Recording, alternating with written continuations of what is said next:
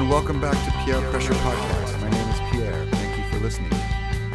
Today I'll be talking to musician-composer Paul Brill. But before I get into Paul Brill, let's talk about politics. We just had our midterm elections. It went really well for the Democrats. They were able to take back control of the House, which will enable them to start to put a check on the rampant corruption going on in our government with the Trump administration. So it's good news. Democrats won 7 governorships, 6 legislative chambers, more than 300 state House and Senate seats. Also good news, women did really well in this election. 100 won the House, 12 women to the Senate, and 9 women as governors. So it's really good for women to come back into power and try to fight against this rhetoric that's been poisoning our discussion lately. Trump's reaction to this election was first to, of course, deny that it was good for Democrats and to deny the reality that was in front of everyone. And then immediately after that, he fired Attorney General Jeff Sessions and appointed Matthew Whitaker, a former college football star and United States attorney in Iowa. Whitaker has publicly demanded limiting the scope of the Mueller investigation and has publicly supported Trump. So much for supporting an unbiased investigation. The thing about this is, even if you believe Trump is somehow not guilty of any corruption or any collusion, someday someone who you may not support politically is going to do something wrong. And then they're going to have the blueprint for obstructing any investigation into their wrongdoing, because Trump has laid this blueprint down for every president to come. It's very dangerous. The other thing that happened is there was a mass shooting in Ventura, California. 12 people got killed by a gunman who then killed himself. And as usual, when something like this happens in America, a large part of the population cries out for more sensible gun control legislation to keep things like this from happening in the future. And another part of the population says guns are not the problem. The way I see it, we should try everything. One of the things we haven't fully tried is much tighter gun regulation. I'd like to use the analogy of cars. We're basically driving cars without seatbelts, without brakes, and without roofs. And we're saying, don't even think that this is going to cause an accident. We don't even want to know if this might be the cause of the accident. Don't even look at my car. The problem is the person driving. It's not the car. So that's basically what the argument is right now in America. And hopefully some of the people who've been elected to office will try to reverse this tide and enact some sensible gun control legislation. Let's hope that works. In any case, Democrats came out, voted 9% more than Republicans. So we know that Democrats have a majority in this country. They just need to use it. We just need to keep using it. But the way this country is set up, every state gets 2 senators regardless of its popular makeup. So we need to fix that, because we do not have a democracy that represents the population and the popular vote. Keep voting, keep fighting, keep protesting. It works. We have a lot of work to do. So I really enjoyed talking to my friend Paul Brill. He's a musician, songwriter. He was in bands for years. He went on to build a career as a composer, which he continues to do, and he's doing tons of great work. So I had fun hearing about his trajectory, and I got to pressure him into talking about politics, something he didn't even know I was going to do. But it was fun, and I hope you enjoy my conversation with Paul Brill. Hi, Paul. How's it going? All right. So I want to start by asking you what your first instrument, when you learned to play an instrument. I started playing as a child piano, classical piano lessons when I was 5, and wrote kind of uninvested, non-practicing drudgery, and so not Suzuki method. No, there was a woman up the street that we went to lessons once a week, and I don't think I ever practiced, and I didn't have any connection to the music, and that sounds like it wasn't fun. It wasn't not fun. It just wasn't inspiring, and I just felt like something I did. It wasn't a connection. And then it kind of culminated. The denouement was Oh, that's a good word. when there was a, Is that French? I think it is, and there was a recital, and I just, this is kind of how I was, or I probably still am. As a kid, I was kind of like, oh, there's a recital, whatever. We'll Maybe go. I should practice. No, I didn't even think that. And then until we were driving up, and there were like 70 people there, and cars everywhere, and I had an anxiety, like stomach ache. I think I bailed, even, which was a terrible lesson. Really? Yeah, I think I actually didn't perform because I don't think I prepared, and my parents were kind of, I don't know what their deal was, but somehow they didn't check. They didn't check to see if I was. Oh, they weren't there. They were there, but they weren't checking to see if I had been practicing or ready to go. Oh. It's not like today with today's parenting where they're like, they put their fingers on top of yours while you practice. Right, right. You're like, are you breathing? Right. That So kind of thing. there wasn't like a lot of like Star Search pressure to be like the best at age 5. I would say the opposite. Yeah. I think they forgot I was even taking the lessons.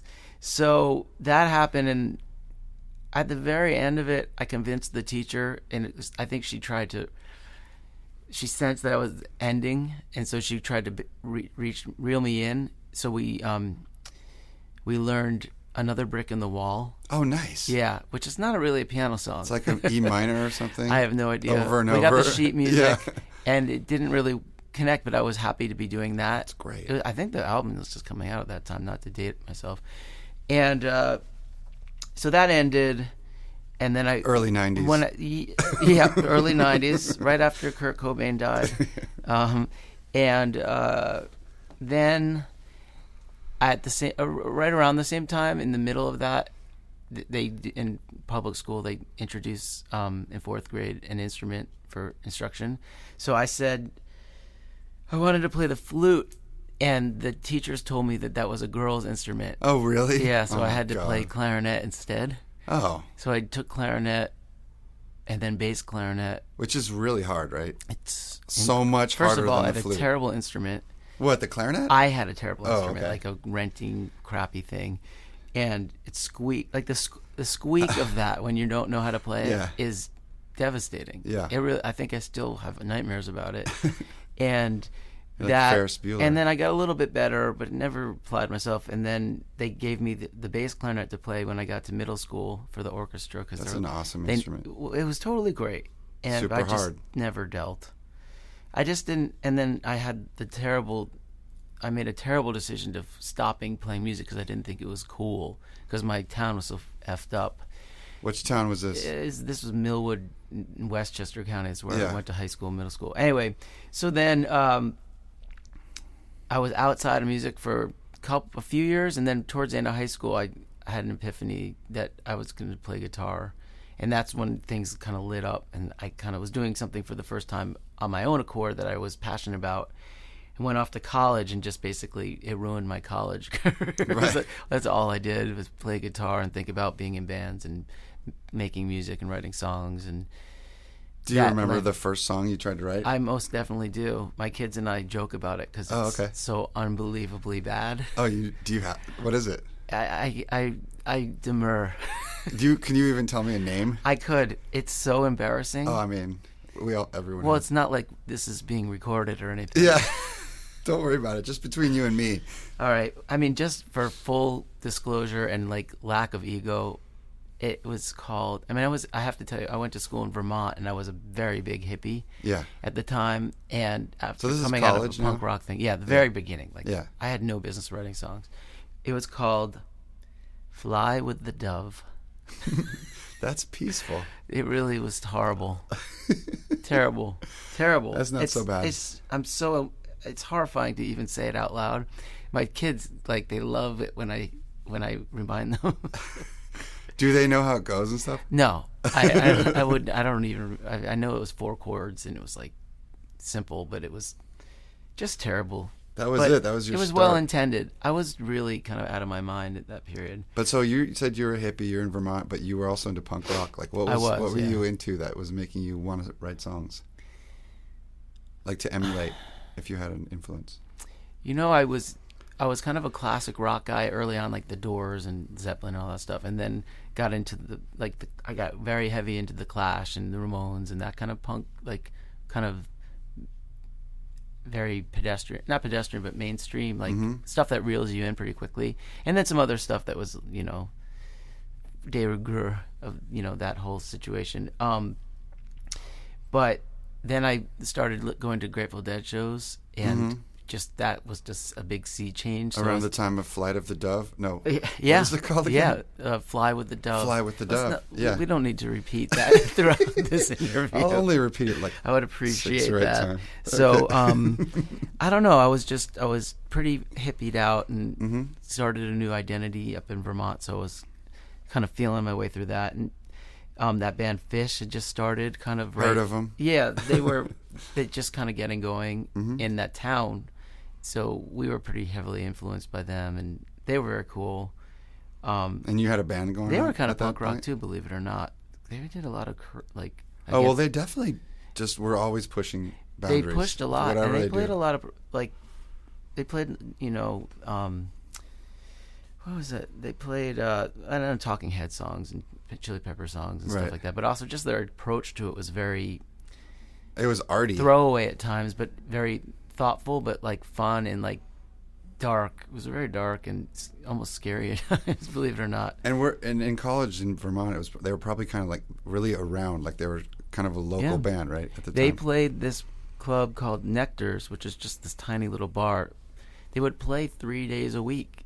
Like Sunday, Monday, Tuesday for free, and they'd play 4-hour sets. Wow. It was really great, but also kind of a terrible influence at the same time, because I was just starting to learn how to play guitar, and then all of a sudden there was this really cool, fully formed, actualized, thoughtful presentation, and they did it very well. So I was just kind of thrown into their situation, and then went through that, and then kind of came out the other side into like Jane's Addiction and early Nirvana when Bleach came out, and then I was a DJ on the radio station, so that led me to we were listening to all that crazy like No Means No and Alice Donut and just that weird punky stuff that was happening at the end in the 80s, I guess. Yeah, the end of the 80s. Yeah, R.E.M. or whatever. Did you turn your back on the piano? Like, did you ever pick that up again? I really didn't until much later. I mean, I didn't play again until much later when I started doing soundtrack stuff later. Right. It was kind of a necessity, and then, everything is done on the computer with a keyboard, for writing now. So, and now I love playing. I probably play piano more than guitar, and it's I'm writing songs on piano now for the first time. So when you were how did it go from writing that first song to did you start a band or something? What was going on? Back then? Yeah, well, here's the trajectory. Okay. I mean, I started playing guitar at the very end of high school or towards the end, and it was really, I was like, I'm going to fucking get back at all these jerks in my school. That's a good motivator. and anger. Girls. Anger, of course. I was like, always girls. Because I never had success in that area in high school, so I was just, this has got to be helpful. Oh, for sure. I was also obsessed with music, so it was a combination. But I really just wanted to be able to play the song Black Dog. Oh. I just said, God, if I could just play that song, that would be great. Yeah. And then I'd be playing guitar, and I'd be like, all right, that's good enough. So then I learned Black Dog. Then I went to college. I was like, if I could just write a song, and then I wrote that terrible song. And then it became, if I could just be in a band. So then I started playing. I put little bands together, just doing cover songs. First, just jamming and blues, like smoking weed or whatever. Oh, can I say that? Yeah, you can say whatever you're comfortable. I don't condone that. Putting out behavior into the world. Wait, now my kids can't hear. Can we edit that?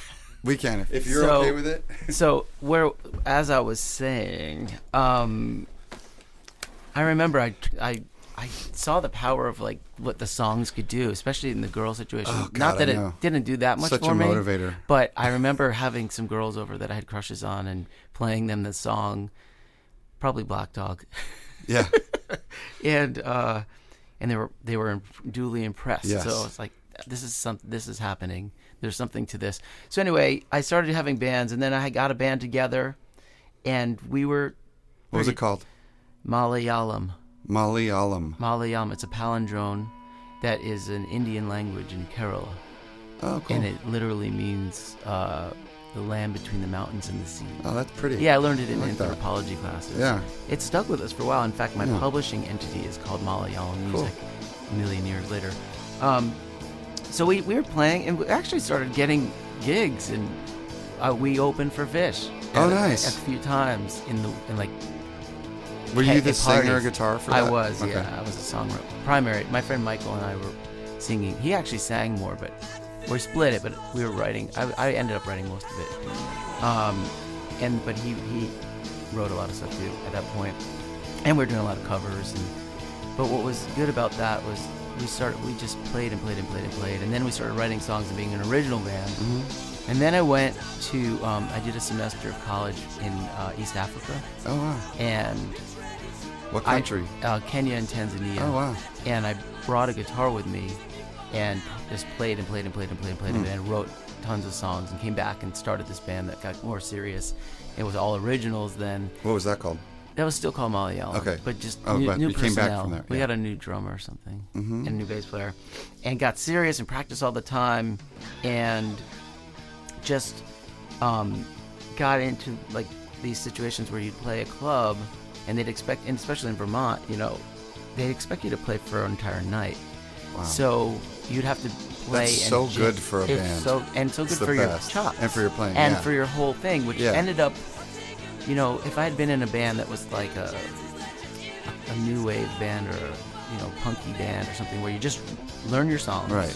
and you You have play your set, for 20, 35 minutes or and whatever. you just have your sound. Yeah, that's it. That's a great way to do it, but that didn't help me as a songwriting career person, like as a band person, but it ended up helping a lot later when I went into doing composing, because I earlier on was doing commercial work and certain quirky scores, and directors would just expect that you could play everything. They would just Right. say, play a mambo, or Yeah. play a classical piece, or how about jazz, or how about Right. this fusion, and you just show up and figure you it just out. figure it out, And I've been exactly. I played everything in these stupid bands forever, from reggae Every kind to of music, punk right. to heavy metal to speed thrash Uh-huh. and so It's a great crash course. yeah, Yeah. it really was helpful. And commercials are very cool like that as well, because you really get to cut your teeth and hone your chops and how quickly you can bang something Exactly, together, yeah. and how clean and how good you can make it and presentable.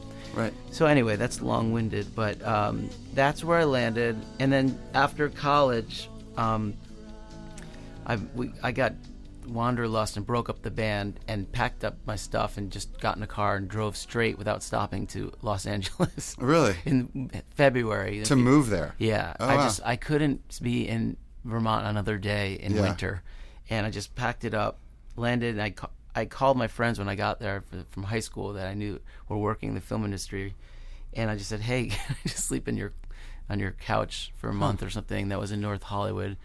And I pulled in Saturday night. And then we had a band there that with my guys from Vermont. Okay. And didn't really get going there. It was the end of the hair metal era. And we were just not a Van Halen-esque, Shredding. we shredded, actually. We just didn't have the confidence and the brash mentality. We were still hippies a little bit and Yeah. a little demure in our presentation and Okay. more thoughtful about it. And still not that great. But so we ended up reuniting with my friend Michael up in San Francisco, moved up there, and that's when things started to get good. And we bought a van, and we were itching to tour, so we just booked like 10 national tours on our own and toured for 3 years without stopping, basically all over the place, and played hundreds of shows, and really cut our teeth and started picking up an audience a little bit and got a record deal a little bit. What was was there a label behind you? Yeah, it was at that this point? Beach Records, I think it was. Oh, it was a punk rock thing. Yeah. Their other band was Skanking Pickle. Oh, I remember that. Is that San Francisco? Yeah. Yeah. Skanking This Pickle. guy, I don't even remember. I think we ended up buying the record back because it wasn't Yeah. doing anything. But then Was that still Molly? No, that was called Envelope. Oh, right. And then we got some kind of attention from Sony Epic, and they gave us some development money to make a demo, and they ended up signing Ben Folds instead of us, and our band kind of fell apart after that. Move What back a to, bitch. yeah, that It was probably a happens. good move Stuff on their. happens. Yeah, Everyone's got a story like that. that was good. We weren't meant for that, for whatever reasons. And then moved back to New York, and Why don't you play a live song for us? oh yeah, I'll do a song. Cool. What song do you want to do? This one is called "Lay Down Your Weary Head." All right, cool. Let's hear it. Paul Brill's going to play Lay Down Your Weary Head. Do do do do. Do, do, do, do.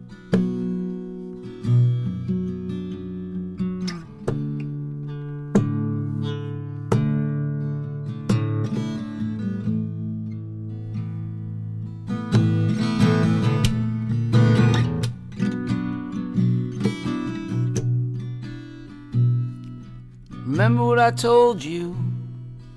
You keep your mouth shut when you don't understand. It's better to be quiet than misunderstood. Thought to be stupid or lying. You must keep your hands still, or they'll think you're restless, all bitten by the devil. And this time I hear they're serious. So please keep your head down and drive.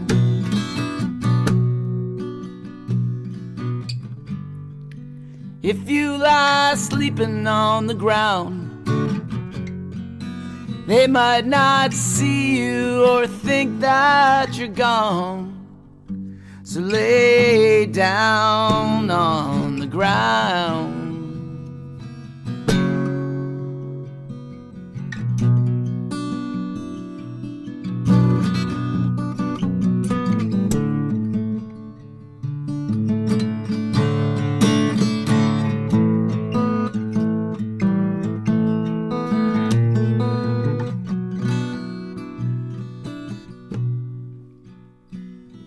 And this is what they told me. They're killing gypsies now, so keep your mind quiet and don't let them hear you speak. You can lie down here with me until they light a fire and burn all the weed. And I don't want you to lay down on the ground. Lay down. Lay down on the ground.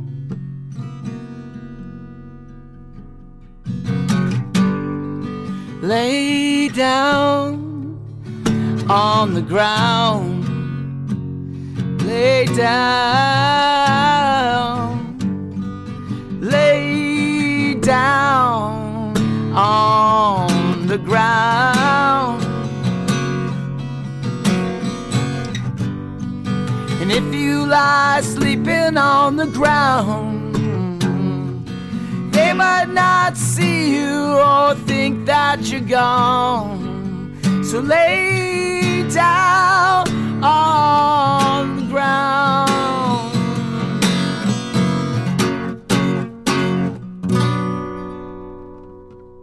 Wow, that was really great.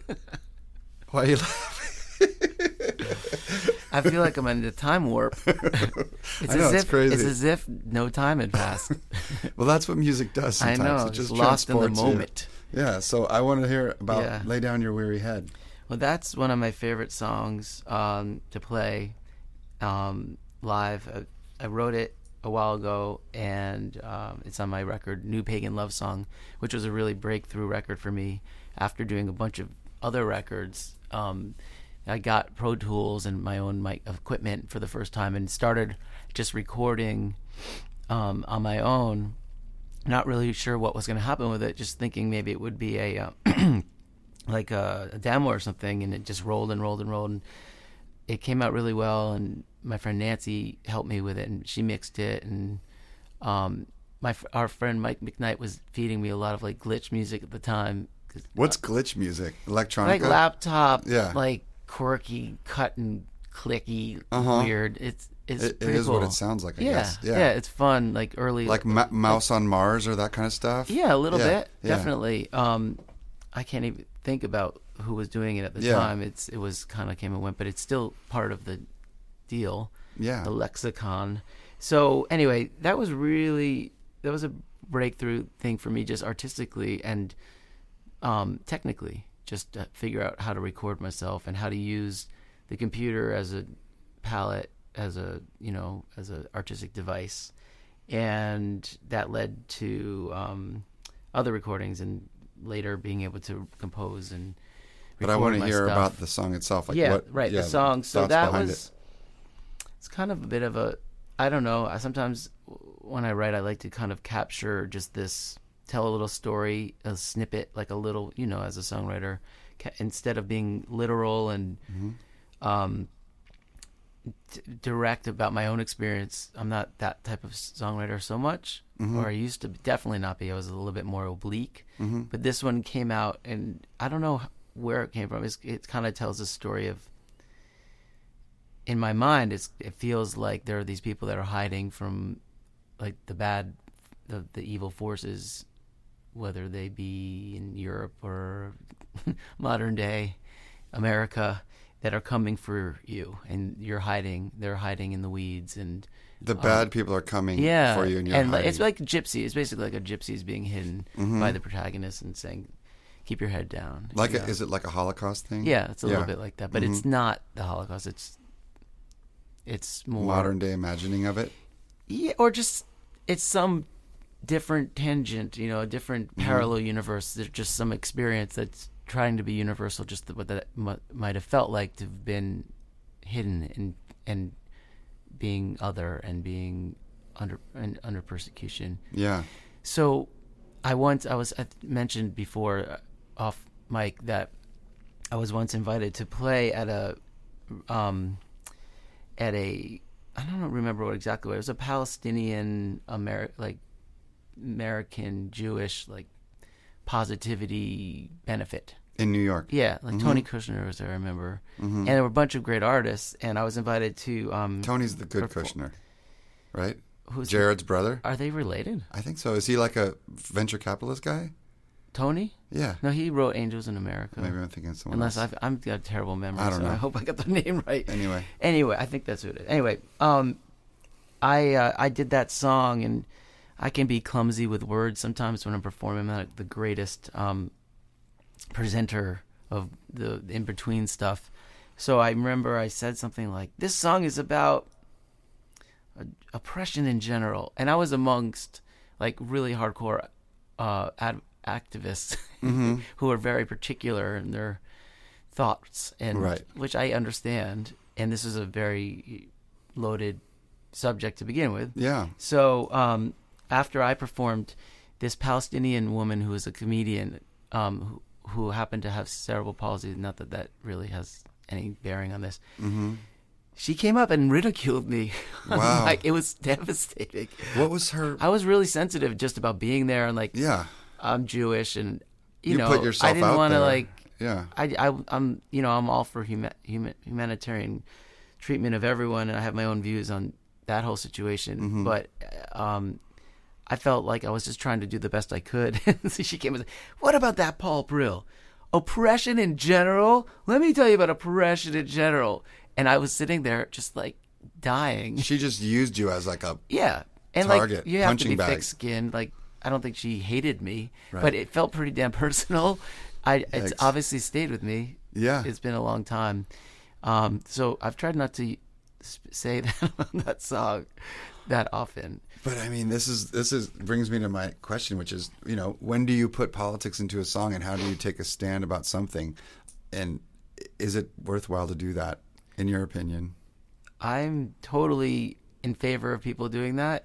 I never have done it. I'm not comfortable. I don't feel comfortable even putting myself in the song. I don't feel comfortable being direct, and I'm a little bit more elliptical about my presentation. That's just my approach to songwriting. I don't feel at home inside the song. Right. And I definitely feel like I've never felt comfortable writing love songs Right. or about a particular person. Even like I was saying in that song, I don't want to talk about a particular event that happened, and I'm definitely not and I have no problem with other people doing it. And I listen to music. I mean, I grew up on Dylan and Right. and I mean, and that whole movement and even modern stuff. And Is there anyone modern you would say like maybe steps out in front of and takes a stand on stuff? I mean, I'm not a giant Bruce Springsteen fan, but he definitely puts his neck on the line. Yeah, and speaks, he does. I admire him a lot for that. Yeah. And the Billy Braggs and that style. It's definitely comes from the folk tradition. Right. I think probably the Clash did it a little bit, but not as directly. And I can't think of. I mean, U2 definitely put their money where their mouth was. Yep. And I'm totally down with that. I've never felt. I'm a little bit shy just in my presentation as an artist, so I don't know. I like to keep my stuff on the DL a little bit. Well, also maybe a little open, so it's up to people's interpretation. But that too. But in that case, you felt something really like strong about what is it like to be tracked down for because of whatever group you belong to, and so something about that resonated for you, and you felt the need to write a song about it. It's true. Or it just came out, and I think why I like playing that song is because it does have a real meaning, and I can really get into it emotionally when I perform it. And my backup singer partner, Jamie Lanhart, sings a big part of that song solo in the middle of the performance, and it's really beautiful. It's one of the more moving pieces, and I think because of that life it took on, that story, which is rare for me, that it became this thing. It occupied this space that I don't usually It took on more meaning. It did, and then I actually used the instrumental version of that song in one of my first films I scored. Was called Full Battle Rattle, which was by Tony Gerber and Jesse Moss, which is a really cool film and was a real turning point for me writing-wise, and they let me stretch a lot. But we had some spots that needed something I hadn't come up with, and so I grabbed the instrumental version of that, and the fantastic violin player Jenny Scheinman performed on that song on the recording, and we used that, and it was really effective. And so when you do it now, does something resonate in a different way because of what's going on in our world these days? Is that something that goes into your... Okay. Definitely. I can definitely vibe on that. And it's always been really powerful when I do it with Jamie, because if you hear her sing it, it's much different than the record version, the way our band does it. And Matt Ray, my piano player, plays beautifully on it. And there's just something special that happens when she sings that is arresting for me. Yeah, I mean, obviously you're not putting it out there in black and white, but it's like there are definitely policies happening now in our country that are tending towards singling out certain groups of people in really unfair and terrifying ways. It's almost heartbreaking that this song, I never would have imagined that this song feels ancient to me and like old. It feels like a place that, like, the Holocaust is a close reminder, or other genocides in the past that aren't as current. And although, of course, these things are happening, all over the world, particularly like in Sudan or wherever. Rohingya. Burma. Is that Burma? Yeah. And but to have what's happening here and have this song kind of speak to that, in my mind, it's just dumbfounding. It's heartbreaking. You wish it wouldn't have to be. I mean, I don't want to get too political, I guess. I don't know if you want to, but I want you to. I mean, when you see whatever your political persuasion is, if you see children put into actual cages and separated from the parents, it's beyond words. And I'm struggling with this a lot. I was very hopeful when it first was happening, because it's in New York, a lot of it, and we are all hearing these stories. I was hoping to maybe foster some kids. Yeah. And we were about to do that, and my father passed away right at the same time and kind of took the legs out from under me. And now I don't even know if there's an avenue to reach these children. Wow. But I'm feeling guilty as a human being just living in this society now and not like lighting myself on fire You know, I know. It's, I know what it's, you mean. Because I'm watching this happen. Yeah. We're watching this together, and we have these feelings, and it's emasculating. It's dehumanizing as for us to watch and be part of this system, this society, and benefiting from it in a lot of ways. Right. And watching something that is unbelievable. It's just not. You can't stand like it for it to happen for one more second, and yet it's happening every day. And I think like one way to put what you're saying is like capitalism. Like, okay, we're all living in it. It's been very good to some, better to some than others, and we exist in it. It's the pool we swim in. But is it working, for everyone? Well, clearly not. I mean, the divide is growing. We haven't figured that out yet. We haven't figured that out. I can stomach that a little bit more. I mean, there's a lot of work to be done with class and social justice, obviously, and inequity. But the immediate horror and evil of what's going on, and not even to get into the environmental right, and what's happening with targeting the other people from other countries and other religions, that's horrible as well. But to take when you bring hellfire onto children, that's a special place in hell. Yeah, a special evil that. If you believe in God, then you're going to be facing some stuff at some point. Right. I mean, I don't, because they're obviously trying to use this as the ultimate deterrent. They're saying, let's make it so horrifying to come here illegally or without documentation that you'll never try. You'll never even set foot in it. Right. But I also lately I've been trying to get into the mindset of some of the decision making that goes on in the administration. That I don't even want to say the word of the guy who was our president. They who must not be named. Exactly. But and I think that it all just comes from fear, and it's a really human thing to just tribalize everyone and to put. I feel like everyone really wants the same things. Basically, all human beings kind of want the same things, except for maybe he who cannot be named because he's from another planet. It's so effective. It's so effective to go into the base fear element. Yeah. It's just it works. You hit people who maybe aren't. I mean, this is going to sound generalized and elitist or something, but people who aren't necessarily informed or connected to the other experience, or if you have a worldview, if you haven't been outside of your own little world that's safe in your little pocket, and if you haven't traveled, if you haven't worked with people that are different, of lesser means, if you haven't been exposed to other people, then it's very easy to be targeted in that way and say these people are bad. I mean, it's what we've done. It's human nature. It's human nature. We've been millennia running away from our enemies, in a real sense for thousands of years. Point the finger. They're the ones. But so I think what's so crazy right now is that I can point at a desire as a parent. I want my kids to be safe. So I want my kids to be safe. I want my kids to go to school and not ever be afraid that they're going to get shot at school.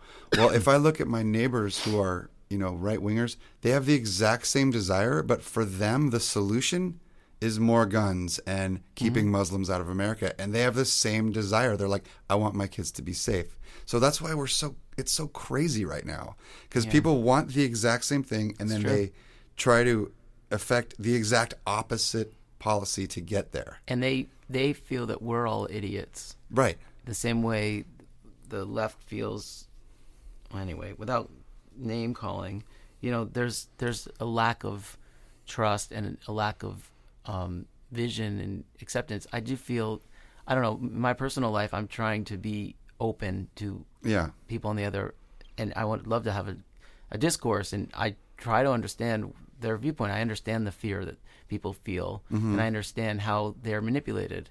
Right. And they would say we're manipulated.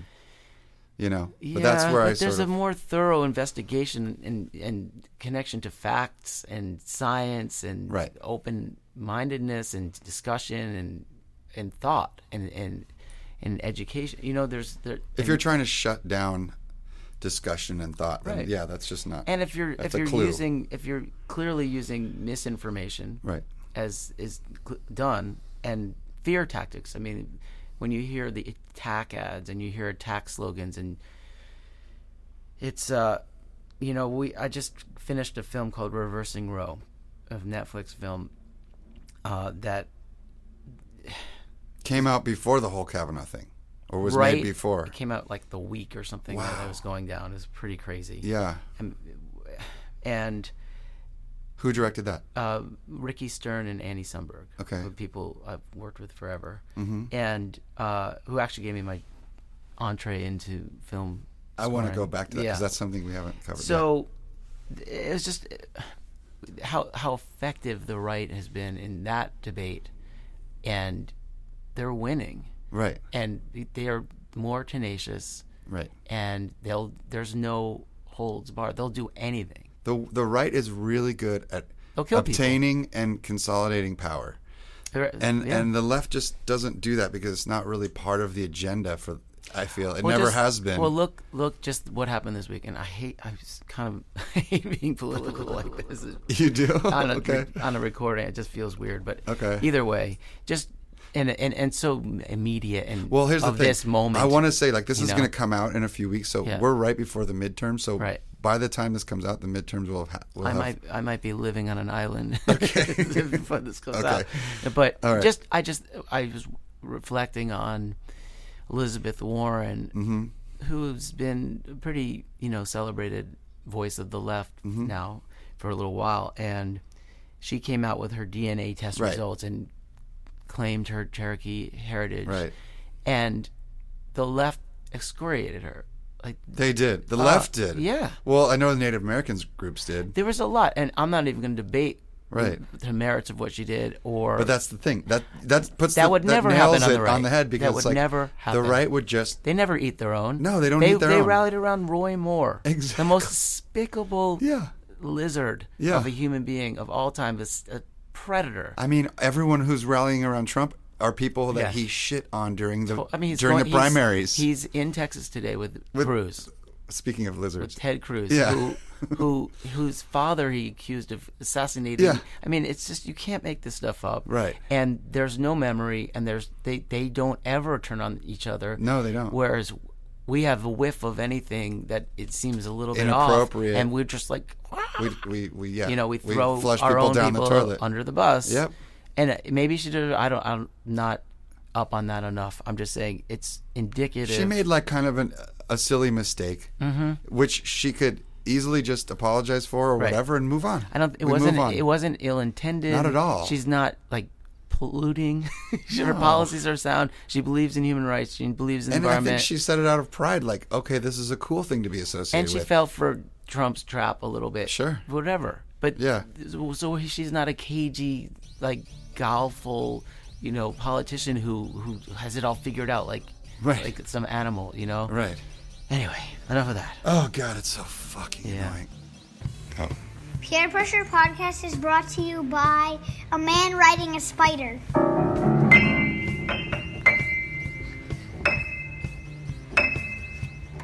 Anyway, so I want to hear how you got into soundtracks. So now we were back in. I don't know if you were already doing your own solo stuff, but you were doing bands in San Francisco, and it was getting some momentum and stuff, right? Yep.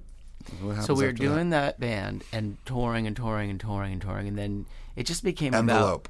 The Envelope. The Envelope. Yeah, and then we got closer and closer to that brass ring. Which is that elusive, the record deal. Yeah, I know, where you don't have to work. People don't realize it now. It's a much different environment.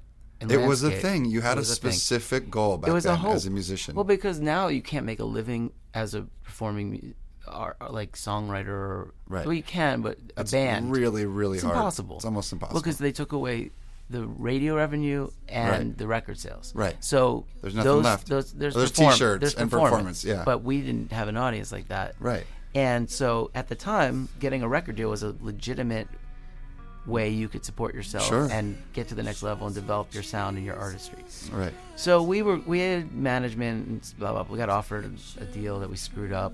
We're too punk rock. We're like, we're not going to sign that. So stupid. Oh, yeah. And then got that development deal and didn't get that deal. And every show we were doing was a showcase for some major label. And we lost track of what the initial intent was, which was to just discover new music and have more fun with it, and became this really ambitious. an engine of like commerce, or trying to make commerce, which is, I guess, natural. I mean, it is natural because you have to live. Yeah, right? we had goals. We weren't that ambitious either. We just weren't made for it. We weren't like, we're gonna get famous no matter what. We were kind of like, let's just play and enjoy it, and then it wasn't meant for that. Well, I mean, asking artists and musicians to become business people, that's what's asked of you if you're gonna go that next step, or at least back when there was a music industry. Right. And it's an impossible thing to put on, for most artists. And our band was somewhat, we had a little bit of acumen in that area, just because we all went to college and were kind of thoughtful people, sure. I think, but not super sophisticated, or didn't have a lot of you have to be calculating too, savvy in that area. Yeah, we weren't calculating. We made a ton of mistakes, but it was fun. I wouldn't take it back for a second. I mean, this was the greatest time touring and meeting people and playing great gigs, but that came to an end, and I met my now wife around that same time, and we actually had a little band together for fun. Oh, really? And, yeah. Oh, no way. Yeah, with her brother who was living with us, and we had this little fun kind of folky band that was great. What was that called? Peanut Butter. Peanut Butter. Do you have any Peanut Butter recordings? I do, actually. Oh, nice. It was good. We had this woman, Tanya Hayden, from the Hayden triplets. Oh, I know those Charlie guys. Hayden's daughter. Yeah. Yeah, I know Petra. Yep. Yeah. And she played with us. Tanya plays violin or something? Cello. Cello, yeah. She was less, the other two were in a pretty serious band. That Dog. Yeah. Yeah, I remember that. We played with I know them. those guys, yeah. They were great. I really liked that band a lot. Mm-hmm. Anyway, so that happened, and then Alicia, my wife, got into grad school, came back to New York, and I was really feeling the itch to move back to New York anyway, because it's just every time I came through here, I was like, this is my people. I needed to be here. So we came back, and then I had another dynamic, huge tectonic shift happen where I thought I was honestly just out of music. I wasn't sure what was going to happen. And within 2 weeks of being back in New York, I got a job working at a school in East Harlem that completely upended everything and kind of brought me down to my foundation. And I had a mentor there named Ivan Higeman, who was one of the founders of the school, with his brother, who schooled me in real terms about race and social justice and education and wow. and just the inequities that exist in this society, and so many other ways. It was really college for me in a lot of ways. Yeah. Grad school. Yeah. I learned how to write there. What were you doing? I You was were a a teacher? development director, and learned development, and also learned about education and public education. This is an independent school, but I learned everything, and on top of it, about race and privilege, and it's a groundbreaking program that's changing people's lives in a huge way. And I would encourage anyone to look it up. Do you continue to work with them in some capacity? I mean, I support them as much as I can, Right. but after my kids were born, it became difficult. I really didn't have that much business being there in the beginning. It was kind of a miracle. It was very serendipitous that I fell there. It was crack in the universe or something that allowed me to have that, because I didn't have any training in it. I learned on the job, and they gave me a chance to grow in every possible way, and it changed my life, and led to a lot of other things. But at the end of that experience, I was there for 6 years. I kind of started creeping back into the music and was writing songs, and had a little band together called Milkweed that was kind of old-timey. We were doing like Bob Wills and Kitty Wells and Hank Williams and Louvin Brothers and all that kind of stuff. And then my pop songwriting kind of creeped in, and this kind of middle ground came together and started making new records. And that all kind of happened when I left school to go into music again. And then something else that happened that was really game-changing was my good friend Nancy Hess. She was a dear friend of mine, and we had been friends back in San Francisco, and she moved to Portland and had met up with my good friend, this guy named Dave Camp, who was one of the most talented musicians and just players and thoughtful human beings that you'd ever meet. He actually just passed away a couple years ago. Sorry. Yeah, it was crazy. Stomach cancer. It's a pretty special person. But those two became partners. They called me, and around the time I was leaving the school, and they said, we're composers now. We have a studio. We're living in Portland. We're working for Nike, and we're we're recording commercials, and we made all this money last year. And I was just so clueless about that possibility.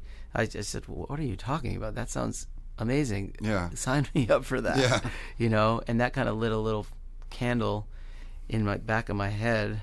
And then right around the same time New Pagan Love song came out, I got my first commercial for Publix supermarkets, which ended up being one of my songs. How did you do that? Were you just thinking, my friends can do it, so let me try to get in there? I was thinking that. Yeah. But what happened was I guess I was putting feelers out into the world, and I had a friend named Nathan who runs a company called Beta Petrol, who I actually met through Michael, and he gave me a chance and hooked me up with this incredibly lucrative commercial that paid for everything I ever done musically. Great. And then I got my first film right around the same time as that as well, with those people, Ricky and Annie, who I mentioned earlier. And so that was really the big game changer. So what happened was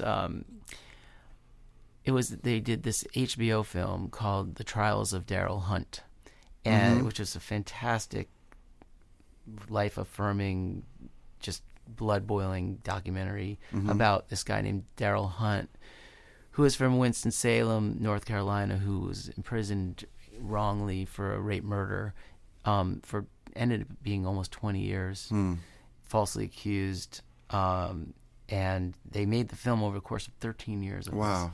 And they let me do the score, even though I really didn't know what I was doing. I had done some little bit of scoring, but not much. But this was a proper score, and it was a legit forum, and went to Sundance.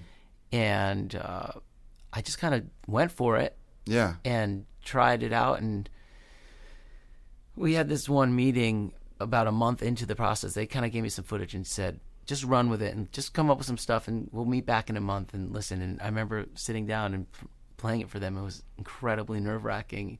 And realizing, in front of them. Yeah, and realizing this could be a road diverging here. Like, it could be the end, the moment, or something that could lead to something. And they liked what I was doing, and I kept going. Great. And then so the film went out, and it was championed by Sheila Nevins, who was the head of HBO documentaries, and she really loved it. And she came with us to Sundance, and they put me up in the Marriott with a jacuzzi, limos, and all this craziness. And it won like all the festivals. Oh, nice. And I ended up getting an Emmy nomination for that film, which is my first film. We'll talk about beginner's luck. Yeah. And completely changed everything. And that opened a lot of doors just because I'd done it. I'd done something. It was kind of like being Taft-Hartley'd, as an actor, where you're like, right. You can't get into credentials, SAG unless you have a role, but you can't have a role unless you have SAG. Exactly. You just got to get your foot in the door. Right? So I kind of had that happen. And then I hustled my ass off because I had a young child at that point. Yeah. Super hungry from being in the songwriting and band business for so long. Peer Pressure Podcast, brought to you by people who came of age in the 90s. And so what happened was I got that film, and documentary filmmaking at the time was kind of going through this renaissance, and it changed a lot from being the kind of staid, old school presentation of just verite document, and people like Ricky and Annie were reinventing the form and bringing this kind of rock and roll sensibility to it, which included music and stylization. Like Rachel Grady, right? Yeah. And those guys, she's another one who they just have their indelible vision on all their projects. Right. It just looks like their stuff, and their treatments and their cinematography, and Ricky and Annie and a lot of people I work with are doing this, and especially at this time, they were kind of being celebrated for doing this, and I think that was attractive to a lot of people, and they'd heard my music, and I don't come from that traditional scoring background, so I was kind of doing stuff, inventing stuff along the way, right. in almost like a punk rock kind of way approach to it. And my game has changed a lot, and I feel a lot more firmly planted in the tradition, and I do a lot of classical kind of Right. chamber music now. But at the time, this is what I was doing, kind of bringing the same things I was discovering while recording my records into this, and using the computer. Some of the sonic palette that you were experimenting with in your solo records. Exactly. Were coming into the... Totally. Especially early on. Right. A lot, very heavy. Yeah. And synthesizers and loops and stuff. Right. Ambience. So when I got the chance to start getting some call, and I met people on that film, and I've learned along the way that if you can be friends with people, it's helpful, and it's just how I try to be anyway. Mm-hmm. But so I became friends with some people like the mixers and the sound guys or women and sound designers, and they were feeding me to other projects. And I think it's called networking. it is. But I wasn't even really networking. I was just I just tried to show up with as much positivity as I could. And then I was really so hungry. I was taking commercials. I was taking industrial gigs. I was almost anything I could get my hands on. I was so hungry to actually make a living doing this, and I was less discerning probably than some composers who come out of a conservatory background might be, or people who have a fully formed vision from the beginning and know exactly what they want to do. And I want to sound like this, and this is what I'm known for. I have this broad palette and a broad approach, and for better or for worse. And technology allows you to do that too at that time, with things changing where you can create the whole palette. And I just I've been working really hard for a long time. So that happened, and then the next kind of game-changing thing that happened was I got this steady gig on a television show called The First 48, which I've done for 11 years and 275 episodes, which was not incredibly onerous, but steady. That's great. And opened other doors, and I met a ton of people through that, and also how to write for that milieu, and and how to crank stuff out episodically too. Yeah, I'm sure it just exactly. keeps you working and really or flowing. Dive into the depths of dark music. Right. It's always just a laugh because they say, "Can you make something really dark?" Yeah, the darker the better. All right. You're like, what's more That's minor where I than go. this key? Yeah. I can trust me. I made a few cues. I think there was one where one's called Gruesome Discovery and one's called The Body or something. Yeah. That show is very, very heavy, and if you give me the keys to that car, you're not gonna get it back in one piece. So that was a great experience too. I think where I'm at now is just trying to bring as much vision, thoughtfulness to every note of everything I'm doing, every project, just taking on things that I can really learn new things and stretch new ideas, and also that are really thoughtful and intended works, as opposed to just taking anything. That reminds me of one of the recent projects you did is 1 October. Sure. Rachel Schumann. Shout out to Rachel Schumann. Shout out to Rachel. And you did a live performance of the score. So that's completely orchestral, I would say. Not completely. There's electronic stuff, but in the score itself, is it more orchestral? And then when you do it live, there are more other elements? It was minimal, but I would almost call it part of the score.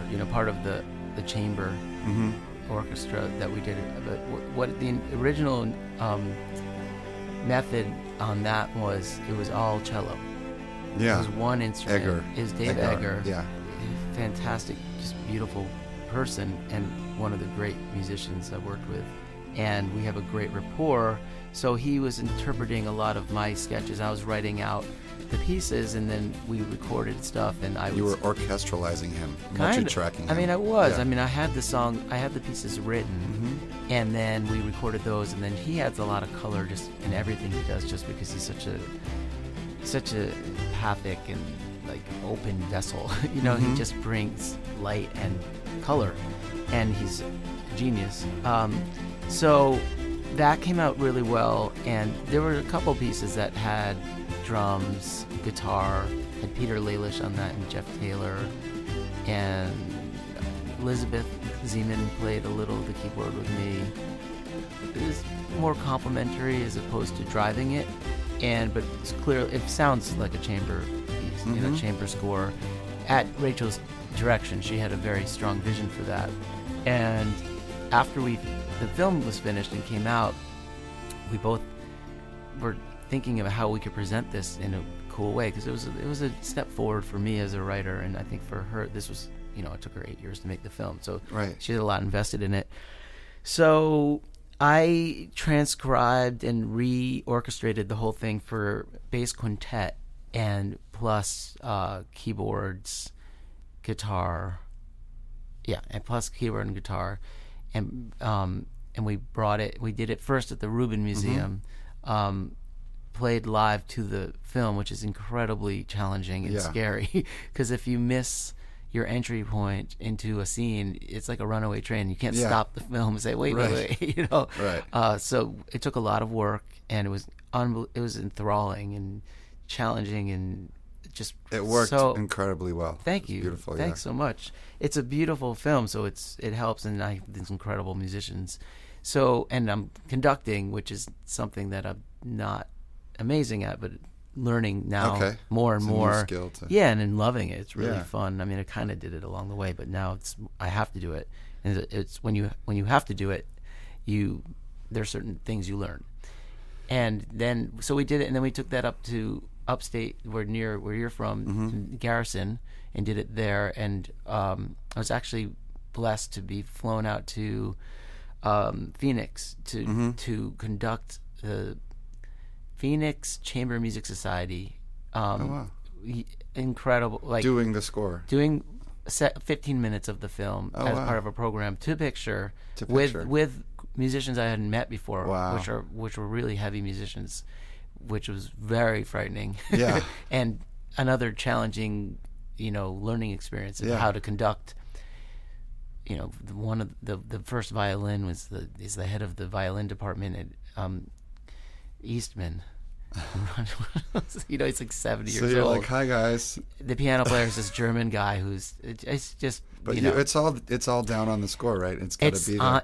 It's all on paper. And that's a leap of faith. Yeah. It always amazes me when that comes together. And Right. and also that they're beautiful musicians who care about the music, and they're on your side. Yeah, they're on your side. They want it to work. They want But it to work. You have And- the added challenge of it having to work with the film at the time.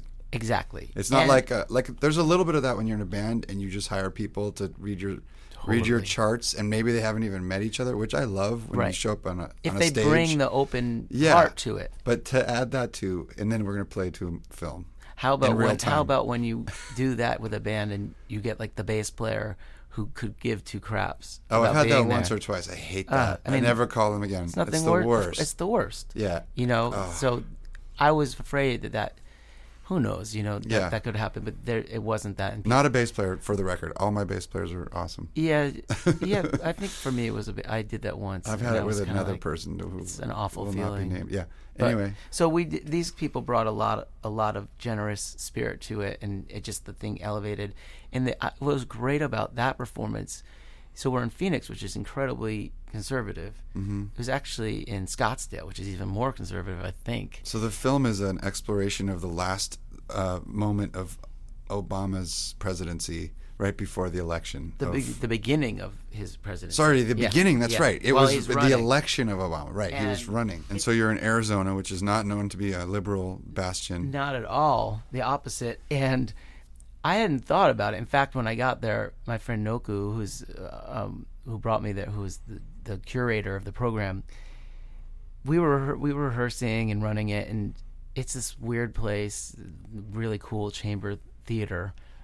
It's affiliated with Arizona State. And I said, are there going to be 10 people here or what? Mm-hmm. And she said, honestly, maybe. I mean, it was kind of the middle of holiday season, and I'm in this audience, and it struck me that these were not my people. This is not political people who are there for Obama. But there were a lot that weren't. And when Obama comes on screen or his image on the film, there was a notable groan. Oh, seriously? Yeah. And, wow. Yeah, and people were not into it. And there's a transgender woman in it, and it's pretty heavy. And I spoke about it. I introduced the film and spoke about it afterwards, and I think it reached them, but it was definitely interesting to be. It's a great opportunity, though, to do something like that. I never encounter those people. Yeah. I don't. And I mean, if you want to get deep about it, like we had a human moment, and we were all in the room together and as humans, and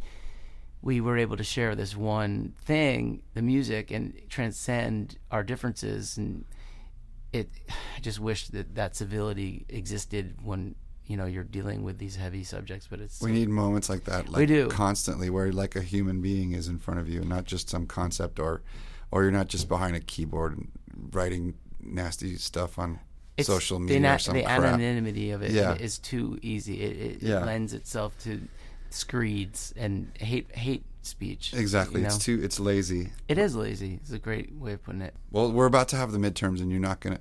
This isn't gonna come out until it's done. So, if you're listening to this, midterms already happened. What do you think happened at the midterms? I have no idea. I really have no idea. Yeah.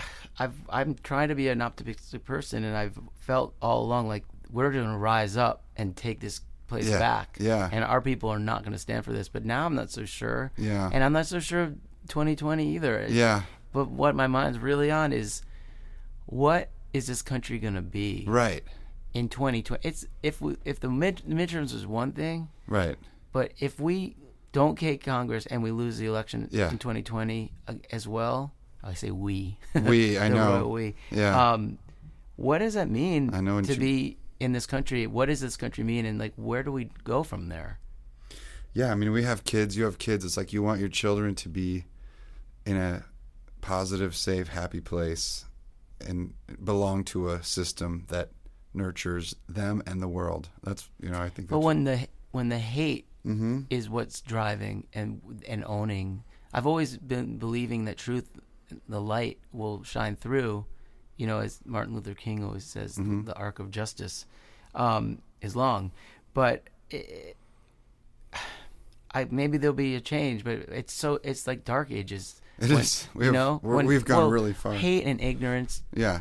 Owns the show. Yeah. It's numbing and destabilizing and paralyzing. Yeah, everyone's a little addled. People are not functioning with their full capacities on either side, because we're in crisis. There were a lot more people in the street early on. People are at the airports, helping, supporting immigrants, and now we're beaten down. Well, one of the things I like about you, Paul, is you're not afraid to get pissed off about stuff and go dark. So here's a little fun game. If you saw one of these fucking clowns that's in power in the street or at a restaurant or somewhere where let's say for some reason you're at a dinner party, and insert asshole here, Paul Ryan, Donald Trump, whoever, someone shows up because they're friends of a friend. Right. What would you say to them if you could? I mean, honestly, I would completely fail. Yeah. I would be beloved, I would be clumsy with my words probably, or just not witty or direct enough, and then think about it for the rest of my life afterwards. I know. But in a perfect, I would just say, can we lessen the rhetoric? Can we take the volume down, and can we just try to find common ground? Is it worth your pocketbook? Mm-hmm. Is it worth your power, your to own everything? Mm-hmm. Do you need to have absolute control? Do you have to own the entire Supreme Court and all the federal seats? Do you have to have are you benefiting by letting industry take over the environment? Right. Like, we all share these things. Right. Is it who's winning here? Are you winning just because your interests are being served, and your political and your moral, viewpoint on things is being served more than the left? So Right. are you winning? Is Right. it better for the world? The problem is that power is what's driving most of these people. Right. It's not like ethics. It's not any real moral conviction. No, it's kind of a It's- drug shot of power, yeah. Yeah, for its own sake. Because you see the behavior of these people. Right. They're not a holy. It's a joke. Anyway, And then one last question: if we want to be optimistic, who would be a nice president to have in 2020? I don't know. I mean, I used to serve Bernie Sanders coffee every morning. Oh, really? He actually guest taught one of my classes in college. And, I knew him. I voted for him for mayor Yeah. of Burlington. So I am a unapologetic Bernie supporter, and Yeah. I have a lot of liberal friends who call him out for certain things, like his stance on guns, and Right. I know who he is Yeah. at his core, and he is the real deal. So I don't know if he's someone who could win or will even run again or whatever. His progressive platform is kind of where my heart leads. Yeah. That said, I mean, realistically, I couldn't tell you. I have not the slightest clue. My gut tells me someone like Joe Biden will come in and just be in the middle enough to have a little standing. That makes sense. A little like every man enough to be. Yeah, he's avuncular. Yeah. He has the experience. He's centrist. Yeah. He's likable. He could come in and unify the left to the point where there's not enough people to be angry at him. That's interesting. That's interesting. And he'd probably, and if I would make that compromise 100 times out of 100 times, I see. He might not be everything I want progressively. Well, but, that's one of those things that the left needs to learn how to do. well, I mean, they do it, right? They can go all within in on reason. I'm at the point now where I'm just full on socialist, just ready to go full socialist, but it's not always very productive. Good luck with that. So I want to just ask you, do you have what are the next projects you're working on? What's happening next for Paul Brill? Well, I just had a podcast. Yeah. Theme that I did for a podcast that launched today. Oh, cool. For NPR. Oh, you did the theme for it. I did a theme for nice. a brand new.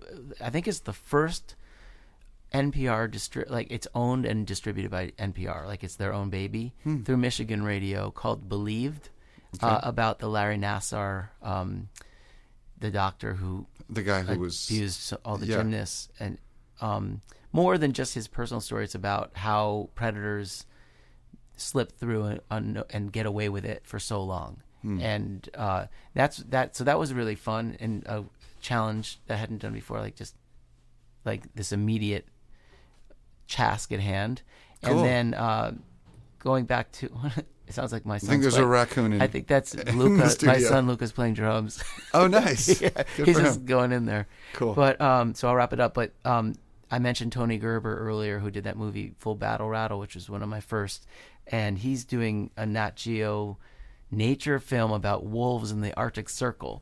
Yeah. That I'm gonna do, which is so exciting for me. I never get to do those types of projects, and there's no dialogue, obviously, and not a lot. I don't even think I don't know if there's narration or not. Wow. But so there's gonna be big physical vistas, and hopefully the music will have that kind of landscape as well, and that's gonna be challenging and exciting. So that's immediate, and then I have a bunch of other stuff that's kind of ongoing, like some series and some Netflix stuff that's coming up.